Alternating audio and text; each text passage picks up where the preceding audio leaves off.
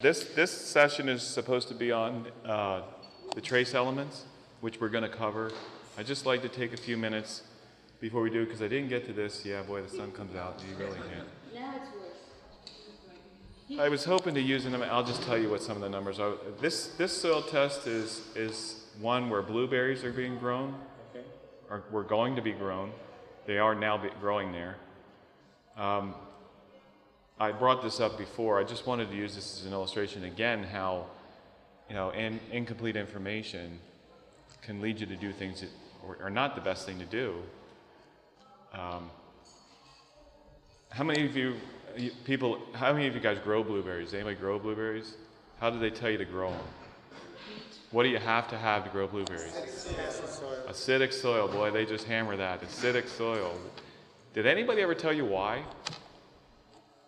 There is more iron in acidic soil than blueberries like iron. Right. That's why they tell you to grow it.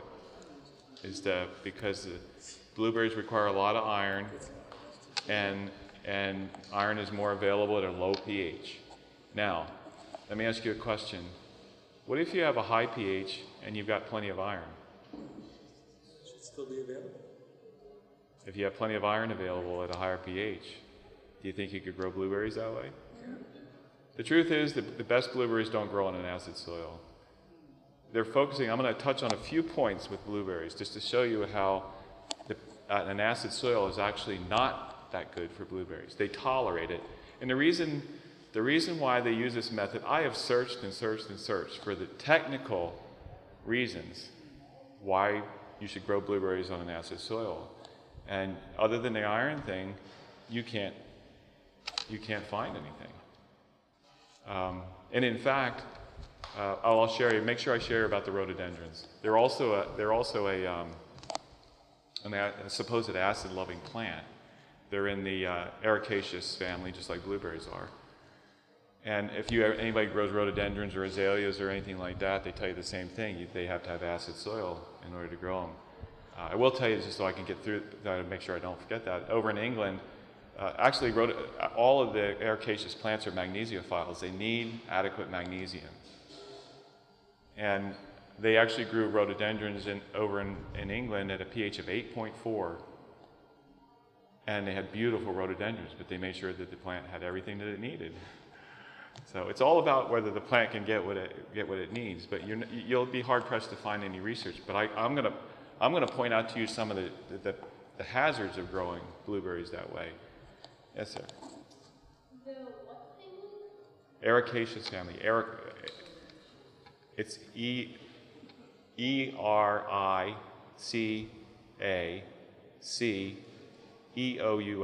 I think I got that right. The ericaceous family. Heather's in that family. Azaleas, rhododendrons, blueberries, cranberries, bilberries. They're all in that family. Okay, if you can see this, what is the pH of that soil? 6.7. You know what they tell you? What the pH they tell you to grow blueberries at? 5. They'll tell you got to be at least down at 5. Some of them are even pushing 4.5 now on being that low. The reason that they tell you that, does anybody know where blueberries were found in the wild? They were found in the pine barrens in New Jersey, Michigan, and Maine. All acid sandstone formations, poor fertility. And without that acidity, there's very little iron there. Without that acidity, you're not going to get enough iron for those plants. But the real question is, do they still need all those other nutrients? Or don't they? And one of the things I'll tell you is blueberries are calcifuge. And what that term means is the calcium is like anathema to them, that it's deadly to them or something. But this soil has 80.48% saturation of calcium. By the way, the blueberries are doing wonderful on this soil. There were some deficiencies and stuff that we had to take care of, but when he saw that 80.5% saturation of calcium, he said, "Oh wow, I can't put them on there." I explained to him, and the interesting thing with this man, when I explained to him about complete and balanced fertility, He said to me, that's God's way of doing it, isn't it? And then he said, I knew it had to be that way, that the way we're doing things is just not right. There are varieties. There's a variety called South Moon. They grow in Florida on really sandy soils. It is a fabulous blueberry. It's not hard, but it's got a crisp texture to it. But then it's tender when you eat it, and the flavor is just out of this world. But they have a hard time keeping them alive. There's other varieties where they'll peter out after so many years and they'll just die out. Well, if you're starving something to death, don't you think eventually it's going to do it in? Let me just give you some, on blueberries in particular. Every crop needs complete and balanced fertility. You do need to be mindful of the unique characteristics or requirements of a particular type of plant and make sure that you're being attentive to that. Like if you're growing blueberries, you need to make sure that your iron levels are... Not everybody will be as aggressive as they could be at restoring mineralization. They can't afford to or whatever. So if you have to prioritize what you're doing, you got to be sure you prioritize where you're spending your money to make sure you're maintaining the balance to the extent that you can and building things as you can build them. But in this case, you'd have to be sure there was plenty of iron there to make sure that those blueberries were going to get what they needed. But blueberries are kind of sensitive. And the reason that they are is because of their root system. They have what's called a rudimentary root system. They don't have this tiny root hairs. And it's a more fibrous, finer root system. It's very vulnerable to water, both the lack of water and too much water. They're not very efficient. Now, if I had grown in acid sandstone for centuries, who knows how long, if I'd grown in soils like that, you'd wind up being like that too. But anyway, it's a very sensitive root system is where the problem comes in. They don't harvest minerals very well as a root, and so those are two big issues that have to be addressed. They need help from the soil. They need help from the microbes in the soil. They actually produce a mycorrhizal relationship. It's with an ericoid fungi that they do establish a mycorrhizal relationship with that ericoid fungi, and that fungi goes out and assists the plant with water and nutrients. It also establishes some other relationships to provide nutrients to it. You need a higher organic matter environment is preferable with that type of root because it helps to keep. Now, this is where good chemistry actually gives you that porosity. It needs good aeration around the roots too, and so a higher organic matter level there not only provides better microbial interaction, but it also provides better porosity in the soil. And so if you get good chemistry, you can also overcome that as well. So it has to do with a weak root system. It has a very vulnerable root system, and that's why they do some of the things that they do with blueberries. So let's look at some of the things. What happens? Another thing that they'll tell you about blueberries is you have to use ammonium nitrogen. They can't, and that's another reason to keep the pH low because it keeps nitrogen in the ammonium form, and any nitrogen fixed or becoming available out of the humus will stay in the ammonium form for a long time. They say they can't process nitrate nitrogen. Now, one of the logical things that I would do is I would ask the question, why can't they process nitrate nitrogen? Molybdenum is required as a cofactor, as a coenzyme in the nitrate reductase enzyme process in order to process nitrate nitrogen, metabolize it. At a pH of 5, molybdenum is completely tied up, not available.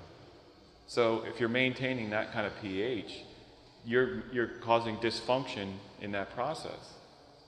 And so it doesn't have a high nitrogen reductase activity because it doesn't have molybdenum to make that process functional. At a higher pH, a balanced pH, where you have a balanced soil, molybdenum is functional. That's if you have it. Now that's another one that I always make sure that when I have people test stuff, I always make sure they test cobalt and molybdenum. We'll get to those two when we do the traces just in a second here. Because they're essential for nitrogen, for natural nitrogen fixation. The nitrate, I don't remember the name of it now. There's another enzyme that requires molybdenum for the rhizobium bacteria, and the free-living bacteria, in order for them to fix nitrogen, they have to have molybdenum. And so if you want to move to, and we'll talk about that more, if you want to move to a more natural nitrogen cycling system, you better have adequate cobalt and molybdenum. Typically not measured, nobody pays attention to it. Cobalt, we'll save cobalt for when we get to there. But you also have to have that.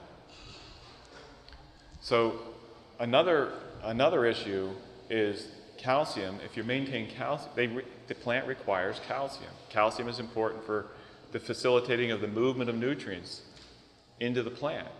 And so if you don't have adequate calcium, you're not going to get that. So that you already have a weak root system, and then you have a weakened facility for moving nutrients into the plant by a lack of calcium. That's a problem. Calcium produces strong cell walls. Calcium, if you want higher yields, calcium will determine how many, when the embryo of the fruit is fertilized, that initial growth it'll be how many cells, how big that blueberry is going to get will be determined by whether there's what quantity of calcium is available.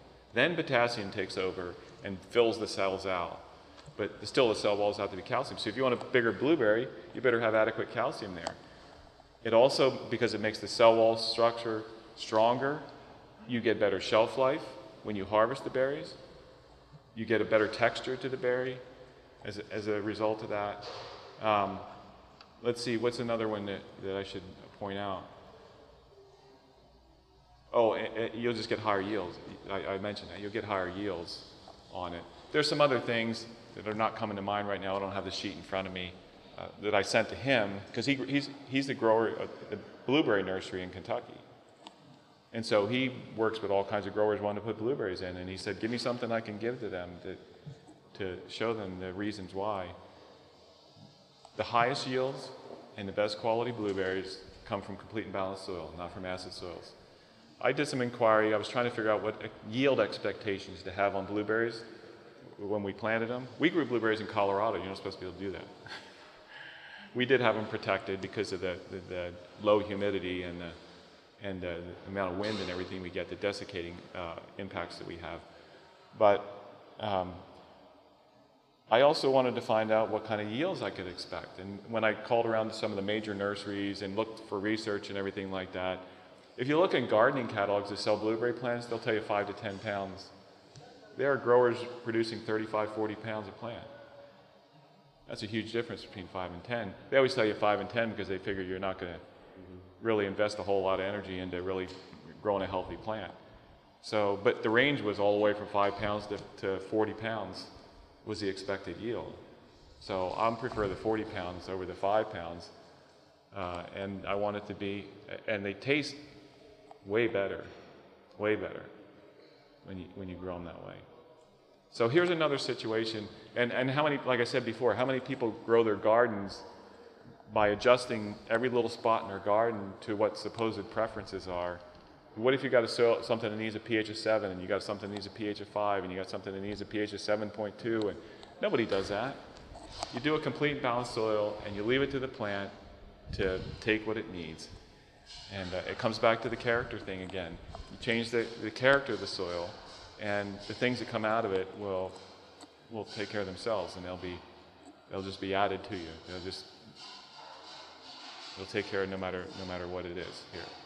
So I don't know how successful I'm going to be.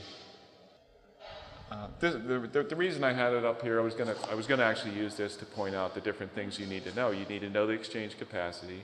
It's helpful to know the pH of the soil, not because you're going to align based on that pH. You know that you're going to need the lime. You need to find out what it is. But you should always get, like on nitrogen. Nitrogen is the one thing. If you look down here, nitrogen is the one thing that is determined by what the crop is that you're growing. Okay, you can build nitrogen reserves in the soil, and that's what that number is, where it says ENR value. That ENR stands for estimated nitrogen release.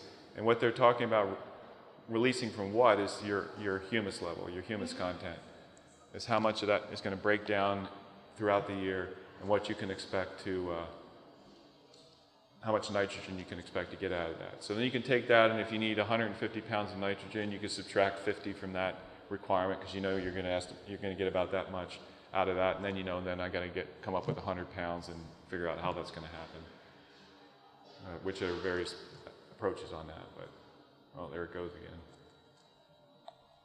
But anyway, what I was going to point out is that you want a desired value. You want to know what the desired value, and they should be able to tell you that. And then the value found, and then what the deficit surplus is. And then on the other side is just where you've been informed. Like for example, you'll see in the highlighted yellow if it's a real problem, like it's really deficient or excessive or something like that. I always highlight it so that it gets people's attention, because I've had growers call me back and say, "What about this?" And I said, Didn't I put that on the report? No, I didn't say it to him in a condescending way. I was thinking, well, did I forget to put it on the report? So I pull it up on the computer and I say, well, it says such and such and such. Oh, I didn't read it. Well, it's kind of hard to know what to do if you don't read it.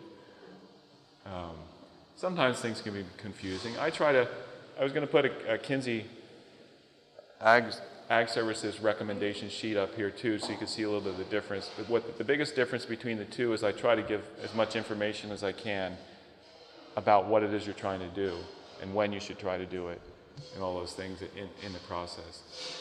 But you'll normally have up there, you should have what the actual percent saturation is, and then your desired on calcium and magnesium. And you see next to each of the numbers is the desired number that you want to have. That range is the range you want to be in. The low end of it is like on potassium. If you were 2%, you're going to be hard-pressed to grow things really well. You really need to be further up than that. But again, those are the things I won't, unless somebody has some questions about it. The other thing is, always the recommendation is broadcast.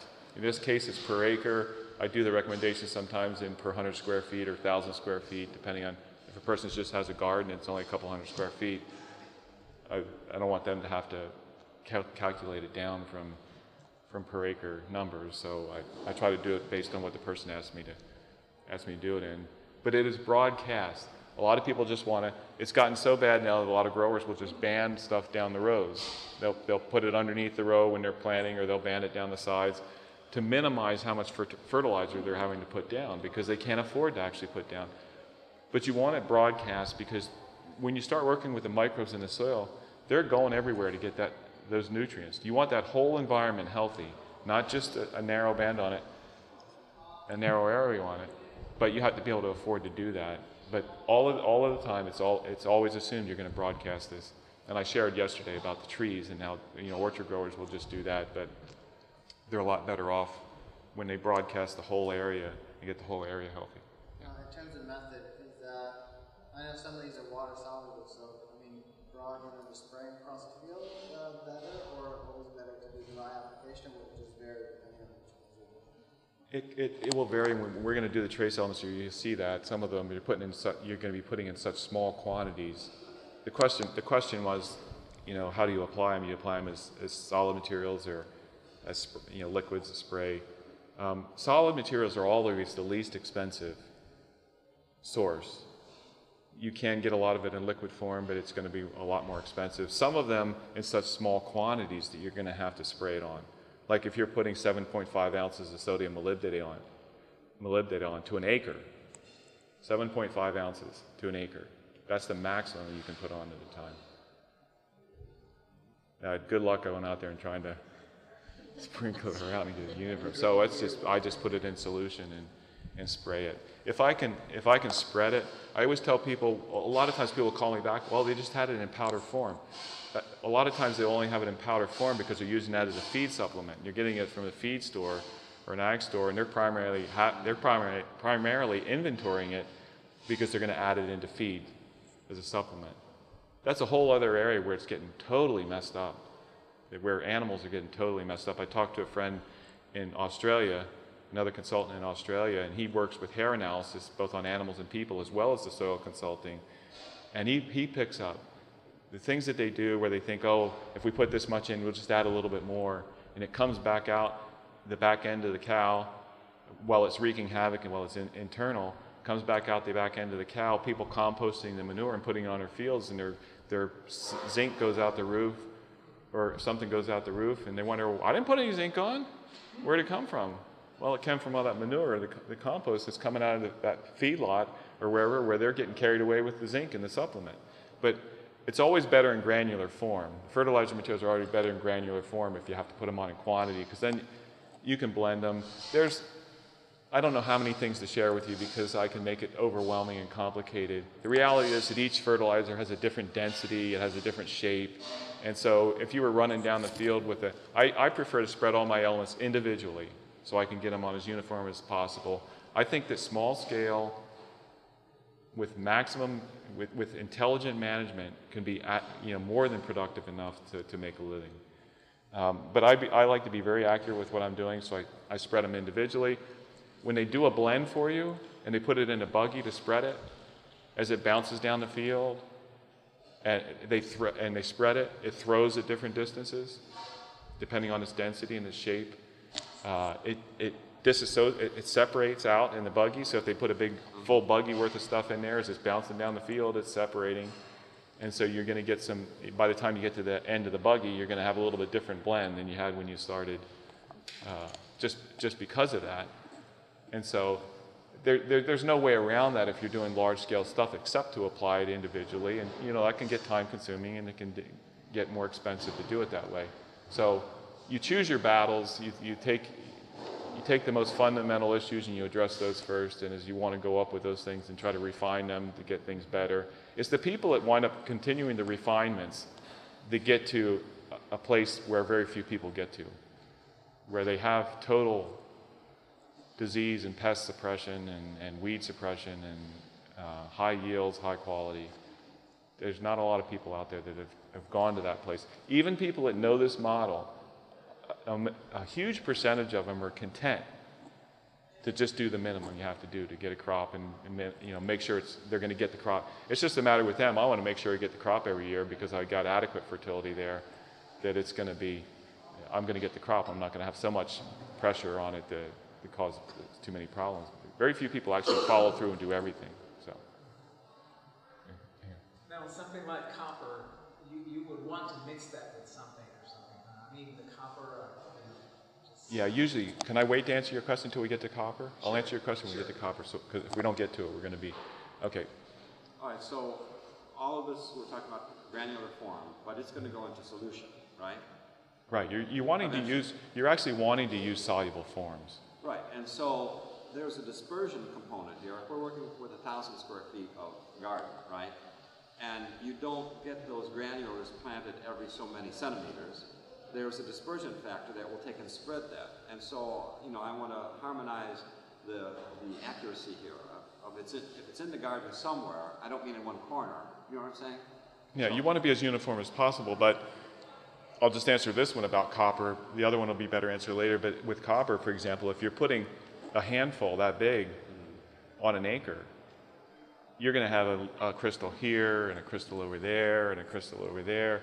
And people say, well, how do you get that dispersed out over the whole area? And my answer is I don't know how it happens. I suspect the microbes do it. I mean, dissolving and just movement with water. But you'll come back the next year and you can put a probe down in the ground anywhere, and when you pull it out, you're going to see that increase in copper. So it gets dispersed out. The key is just to make sure you're as uniform as possible when you're spreading it. You don't want to spread 2/3 of it in this corner and the other third in the other rest of the garden. You want to be as accurate with it as you can starting out, but it gets spread out. It gets moved out and around. Can it be put into a tea or into a slurry? All and everything all at once, maybe a special sprayer and nothing. You would have to separate the cations from the anions. Who was I talking to was sharing with me about the sprayer where they mixed it? They'll react with each other. There's been more sprayers ruined by people blending things in there that are not compatible, and they solidify and just seal the. I was talking to somebody about the sprayer, put the stuff in, it's solidified. It's solidified in the tank. It's solidified in its hoses. It's solidified in the spray heads. They had to tear it all off and start over again. So it could potentially be done that way, but you'd have to separate out the compatibilities to make sure that they wouldn't. Yeah. Yeah. Does iron levels in part per million? I mean, On this set, on this, they're all in pounds because most people, I try to make it as easy as I can for people, and people know pounds. When I put parts, the trace elements at the bottom are in parts per million. Parts per million, if you just multiply it times 2, you get the pounds. If you just take the pounds and divide it by 2, you'll get the parts per million on here. I actually changed it all to pounds because the actual elemental on here too, a lot of soil tests, they'll give you phosphorus as P2O5 and they'll give you potassium as K2O. And I actually took it and it's all based on elemental so that they're all consistent. They're all apples to apples. You're seeing it as elemental, and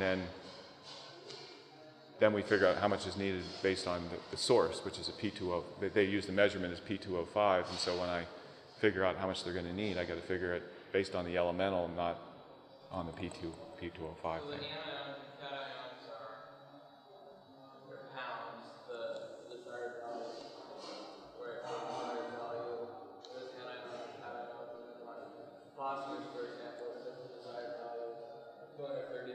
220 to 230. Now that would be that's in pounds of elemental phosphorus. If it were in P2O5 phosphate, that would be 500 to 750 pounds. To be the desired value. That's elemental phosphorus, 220 to 330 pounds. I just try to make it uniform, but yeah, it would be 500 to 750 pounds if you were measuring as P2O5. Okay, so we need to shoot through the trace elements. We'll do it the same way we did the other ones, just giving you the roles, sources, excesses.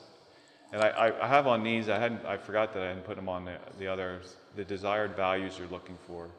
So the first one we're going to look at is boron. Boron is an anion, and its roles are cell wall integrity, keeps calcium mobile.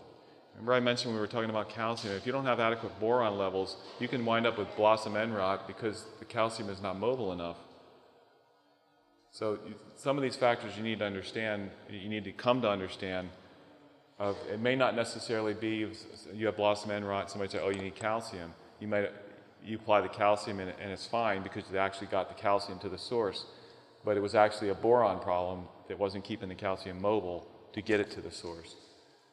Flower set, if you want to set lots of flowers, then you better have adequate boron. Translocation of starches and sugars. Sweet fruit, sweet product, vegetative or fruit. It's going to depend on boron levels. Boron is highly leachable, just like sulfur. It leaches very easy, and so from year to year, when you take a test, you put it on, you're going to lose some of it. And it's one of those things that has to be monitored all the time. The goal is to keep it at an ideal level, at an optimum level all the time, so that you get a continual building of that boron into humus, into organic matter, because the anions can be stored in that complex, and if every year there's adequate boron there, and whatever takes it up, and when it dies and it starts breaking back down, it's going to store that boron in that organic matter. And so that's what your goal is, to keep things at their optimum levels all the time in order to start building all those things into your humus reserves. Your desired value on the test that I use, and I'm going to emphasize that, because, like, for example, if you were in Bob Gregory's class, his numbers, especially on the trace elements, are going to be a little bit different. It's because of the tests that are being run, and it's also because I'm using Albrecht's modeling. He's using his experience in the rose industry to determine what numbers. And I'm not saying his numbers are bad. There's nothing wrong with them. I'm just saying that don't go and say to somebody, oh, well, Whitmar said that that's what it's supposed to be, and how come you're saying that that's what it's supposed to be? It's based on where I'm getting my numbers from and experience. My experience has been that these numbers work very well. Bob's numbers work really well because you're addressing it. So, just the fundamental reality that you're actually addressing the issue and the need for the trace element is a big thing. So I just wanted to say that because I've had people come back and say, well, so-and-so said this and you're saying this, and how come? So I just want to let you know why there might be a difference in the numbers. One might be just as valid as the other. It's just the way that the number was derived. Okay, but the desired value would be 1.5 to 2. The only reason you have a variation there is because of the CEC again, the capacity of that soil. On the higher capacity soils, you want to maintain it a little higher. And while we're starting out here, what I'm going to tell you is when you get your major elements balanced, where you get a lot of the improvement is you now can take these trace elements and push them to their highest levels. That's where you're going to get a lot of the immunity from, is pushing these trace elements to their highest levels. And I'll try to mention some of the things you do get when you, on particular ones, when you do that. Sources are sodium borate, which comes either at 10 to 20%, depending on the material. It's all the same stuff. It's just a matter of how much water's in it or how much water's not in it. It's all mined. It all comes from the same sources. I thought I put a... Okay, it's on the next one. The other source is boric acid, but boric acid is made from sodium borate. Boric acid is the form that the plant actually uses it in. And this is something beyond, this is something you can learn as a refinement later on. You can actually apply more boric acid at one time than you can sodium borate without creating a problem.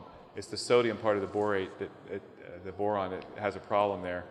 You can actually apply in boric acid form, and whatever the plant doesn't need, it'll just dump out the roots. It's a good way to build boron in the soil by foliar applying it to the plant. It's boric acid. And what about borax? Borax is sodium borate. It is. Mm-hmm. The stuff you buy in the grocery store. Yeah, so if you don't need a lot, just go to Walmart or the grocery store and get 20 multein borax. That's what it is, sodium borate. It's usually 11%. It's usually what it is. Now the boric acid can also come in a liquid? It's usually a powder. Yeah. And sometimes you can get it, there's a place like we can get it from Bulk Apothecary, is a web, an online place we can get it, boric acid from. I can't remember what it's used for. They use it as an ant bait to kill ants. They used to use it, and I'll tell you that, let's just go through this and I'll tell you, they used to use it as a weed killer, a non-persistent weed killer. And we'll get to that when I get over to the excess side there. Okay, the deficiency symptoms are growing tip dieback. You're going to see it in the growing tip first on the plant. And internal stem disorders, where there's the structuring of the xylem and the phloem and the internal structure of the stem is not right. That's something. The one you're going to see is the one, the growing tip dying back. I grow a variety of tomatoes. It's a pink tomato. It's got fantastic flavor. It's got just enough acidity to get that tomato flavor, but it's sweet.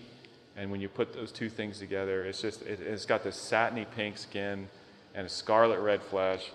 It's a Japanese variety, and it's fantastic, but it is really sensitive to boron and calcium. If I don't keep boron and calcium where they need to be, you'll see tip dieback and all kinds of things on it with that one. But usually the higher quality foods, even a lot of the heirlooms, by the way, a lot of heirlooms are heirlooms because they were good varieties. They had great eating qualities and things like that, but a lot of them have deteriorated quite a bit as far as productivity and those type of things. If you give them back what they were used to having in the past, you'll see a totally different experience with those. Higher yields, better shaping, all of those kind of things than what you typically experience now. Okay, the excess side is it's a phytotoxic reaction which causes death. It's not a persistent thing. It happens with contact.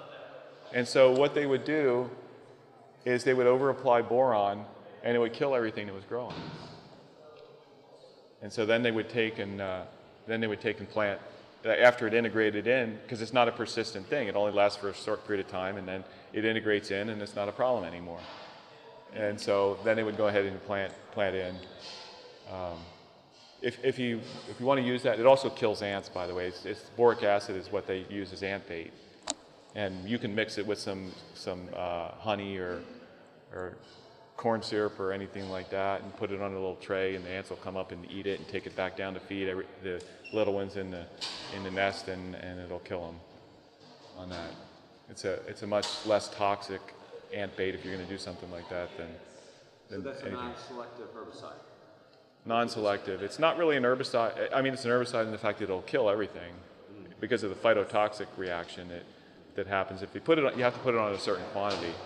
I put a note under here to avoid this upper reaction from happening. You should apply no more than 2 pounds of actual boron at one time. Per acre. Actual boron. So if you were using borax, you'd put on 20 pounds. 20 pounds, and that'd give you 2 pounds. It'd give you 2.1 pounds, or 2.2 pounds. I know, yeah, 2.2 pounds, which is close enough. You can actually apply 4 pounds, but if you get any overlap, how much are you going to wind up having? If you overlap 4 pounds, you're going to wind up with 8 pounds of overlap, right? So that will kill things. I put on 4 pounds at a time, but remember I said I'm pretty accurate about the way I apply it. And the way I apply it, it winds up, anything that might overlap, it winds up out in the pathway rather than in the bed. And so if I happen to get a little bit too much that way, then it's not going to hurt anything there. If it kills any weed growth out in the pathway, that's not a bad thing. So, and again, that phytotoxic reaction dissipates fairly quickly, so it's not a persistent thing. Huh? Well, it depends on how much moisture's there and how much rainfall. It's just a matter of dissipating it out, distributing it out so there's no concentrations of it. It can be in a matter of a few days if there's enough moisture there. It might take a week or two if it's fairly dry to have that accomplished. But like I said, whatever I recommend has to hold up in a court of law. And so I rarely recommend it until I get to know a grower and I know, they're going to listen. Because there are some cases where you should not put, you will see here in a minute, you should not put something on unless you put something else on. And you'll have people say, oh, well, I didn't get to that, but I did that. And so I always put notes on here, don't do this unless you do that. And we'll see that in just a minute. Cases of that. Well, like for example, Kibadula over in Tanzania, they cannot put they don't have any dolomitic lime in Tanzania. No dolomitic lime quarries. They only have high calcium lime. And they need magnesium. And so we're having to use magnesium sulfate. It'd be better to ship it in from the States in a container.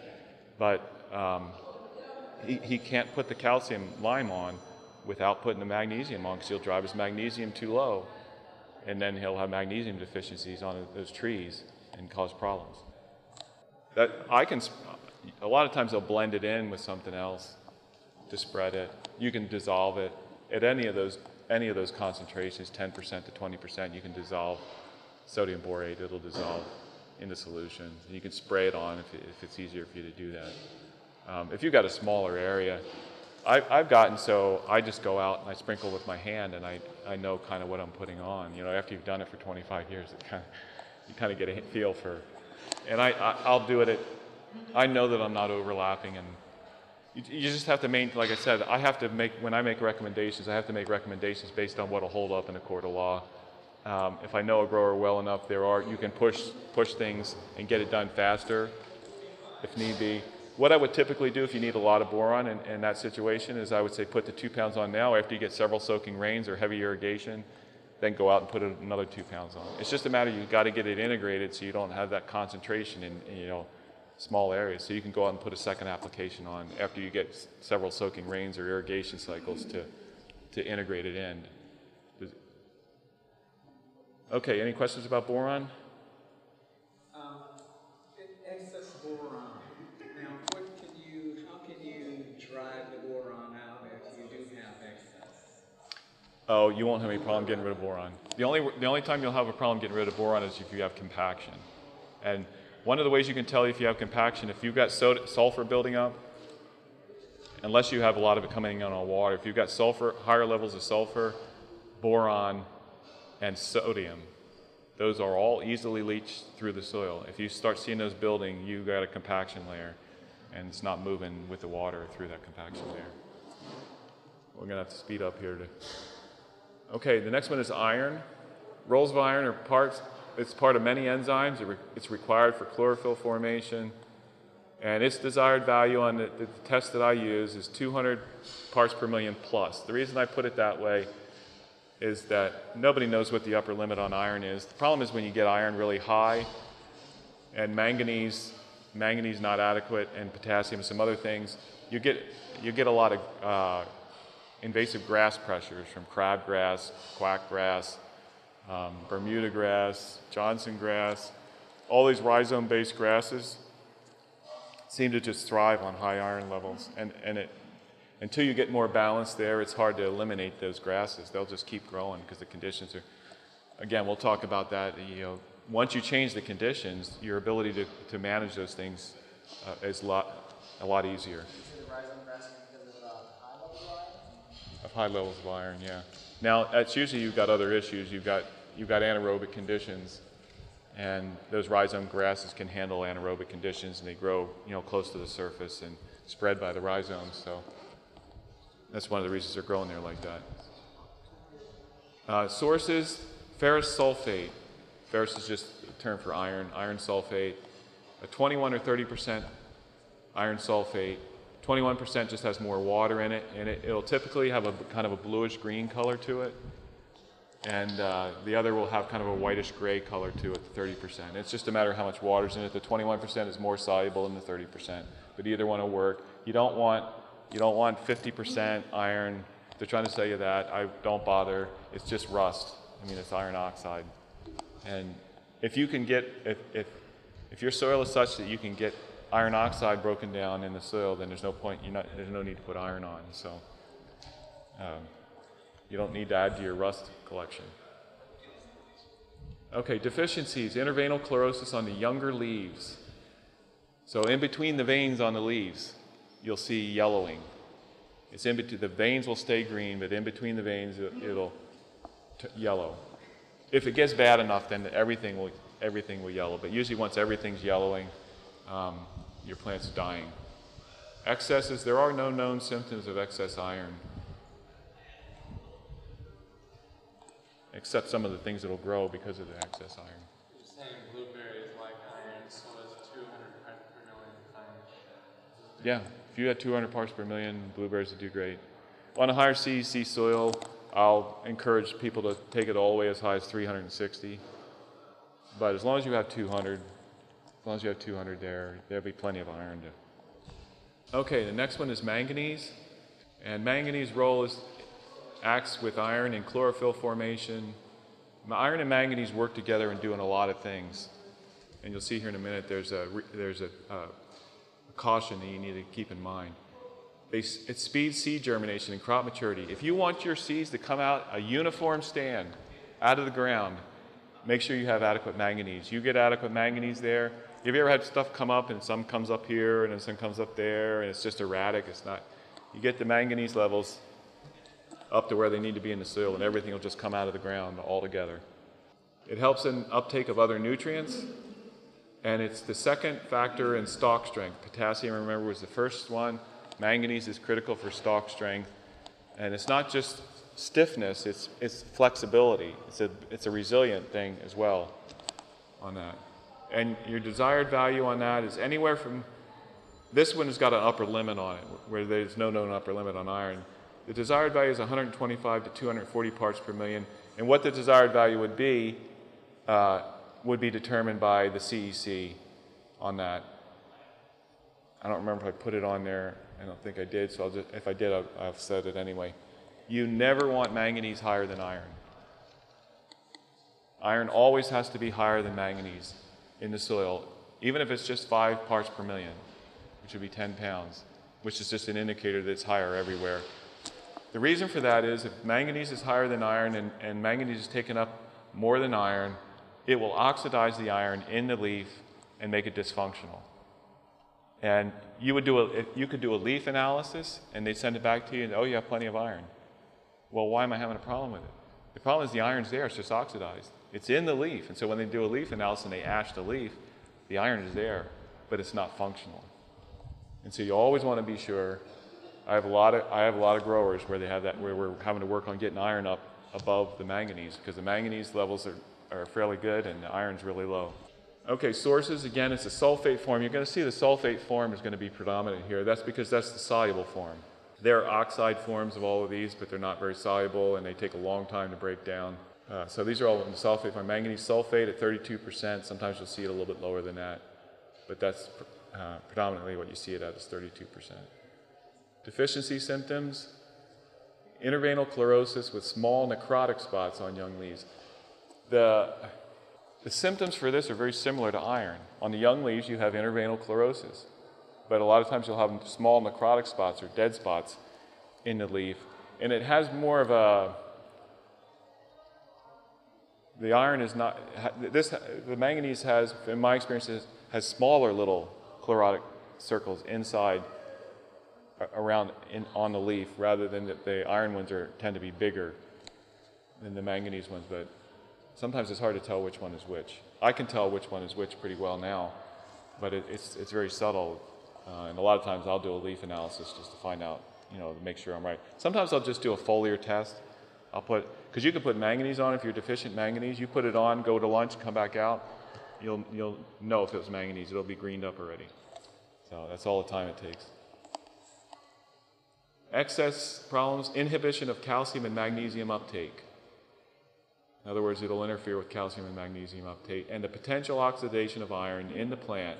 Manganese should never be higher than iron in the soil, because then it'll potentially be higher than iron in the plant, and you'll have that oxidation effect on the iron, which makes it dysfunctional. Okay, I think we're about out of time. Let's see here. Copper. The roles of copper: parts of several enzymes, disease resistance, moisture control, stalk strength. This is your third key to stalk strength, is copper. It gives flexibility, just like collagen is elastic. It gives flexibility to the stem. Desired value is 5 to 10 parts per million. Depending on the CEC. In general, I encourage people to go to 10 parts per million. If you grow berries, small fruits, most small fruit growers who know what they're doing will raise that level to 12 to 15 parts per million. It will completely eliminate fungal problems on small fruits. And that's not a problem as long as everything else is good. Again, remember I said the major elements, if they're taken care of, as long as they're good, then you can push some of these trace elements up higher than what these normal ranges here. I only tell that to people when they get everything else good, and I say, okay, they say, well, what else can I do? Then I'll start talking to them about some of the things that they can do to enhance that, to refine the process, to make it better. But yeah, it'll eliminate, if you're growing strawberries, you're growing blueberries, you're growing blackberries, raspberries, any of those. And the sources, again, copper sulfate form, copper sulfate, 23 to 25% copper. If you're going to try to spread it, you want to make sure you get the smaller crystals, not the powder. You'll find the powder a lot because they put it in feed supplement again. The powder you're going to have to dissolve and spray on. But if you want to try to spread it, you want the smaller crystals. Sometimes they come in bigger crystal chunks, and the way you need to disperse it, you're not going to get it spread out too much. A good source of copper, because they supplemented the turkeys because they're highly sensitive to aneurysms, is turkey compost. It's variable in there, but they spent the money on the copper, and you can usually get it way cheaper than you can get it in the bag. If you have access to that source, you can use everything else. Deficiencies: young leaves wilt, weak stem tip, it may tip over, bent fuller, disease pressure. Copper is another one I didn't mention there. Copper is another one of those factors in sweetness. If you want sweet melons or sweet vegetative stuff like, a nicer flavor to broccoli or things like that, copper will definitely enhance that. Excess is root growth inhibition and the suppression of other nutrients. You don't really see those symptoms. You see them as other deficiency symptoms. You don't see the copper when it's excessive. You're not going to see that on the surface. Okay, we better quit. Well, let's see. Yeah, we better stop. Our time is up. We're 5 minutes past.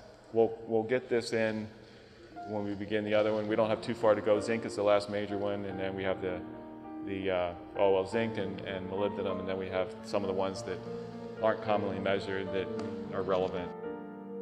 This media was brought to you by Audioverse, a website dedicated to spreading God's Word through free sermon audio and much more. If you would like to know more about Audioverse, or if you would like to listen to more sermons, please visit www.audioverse.org.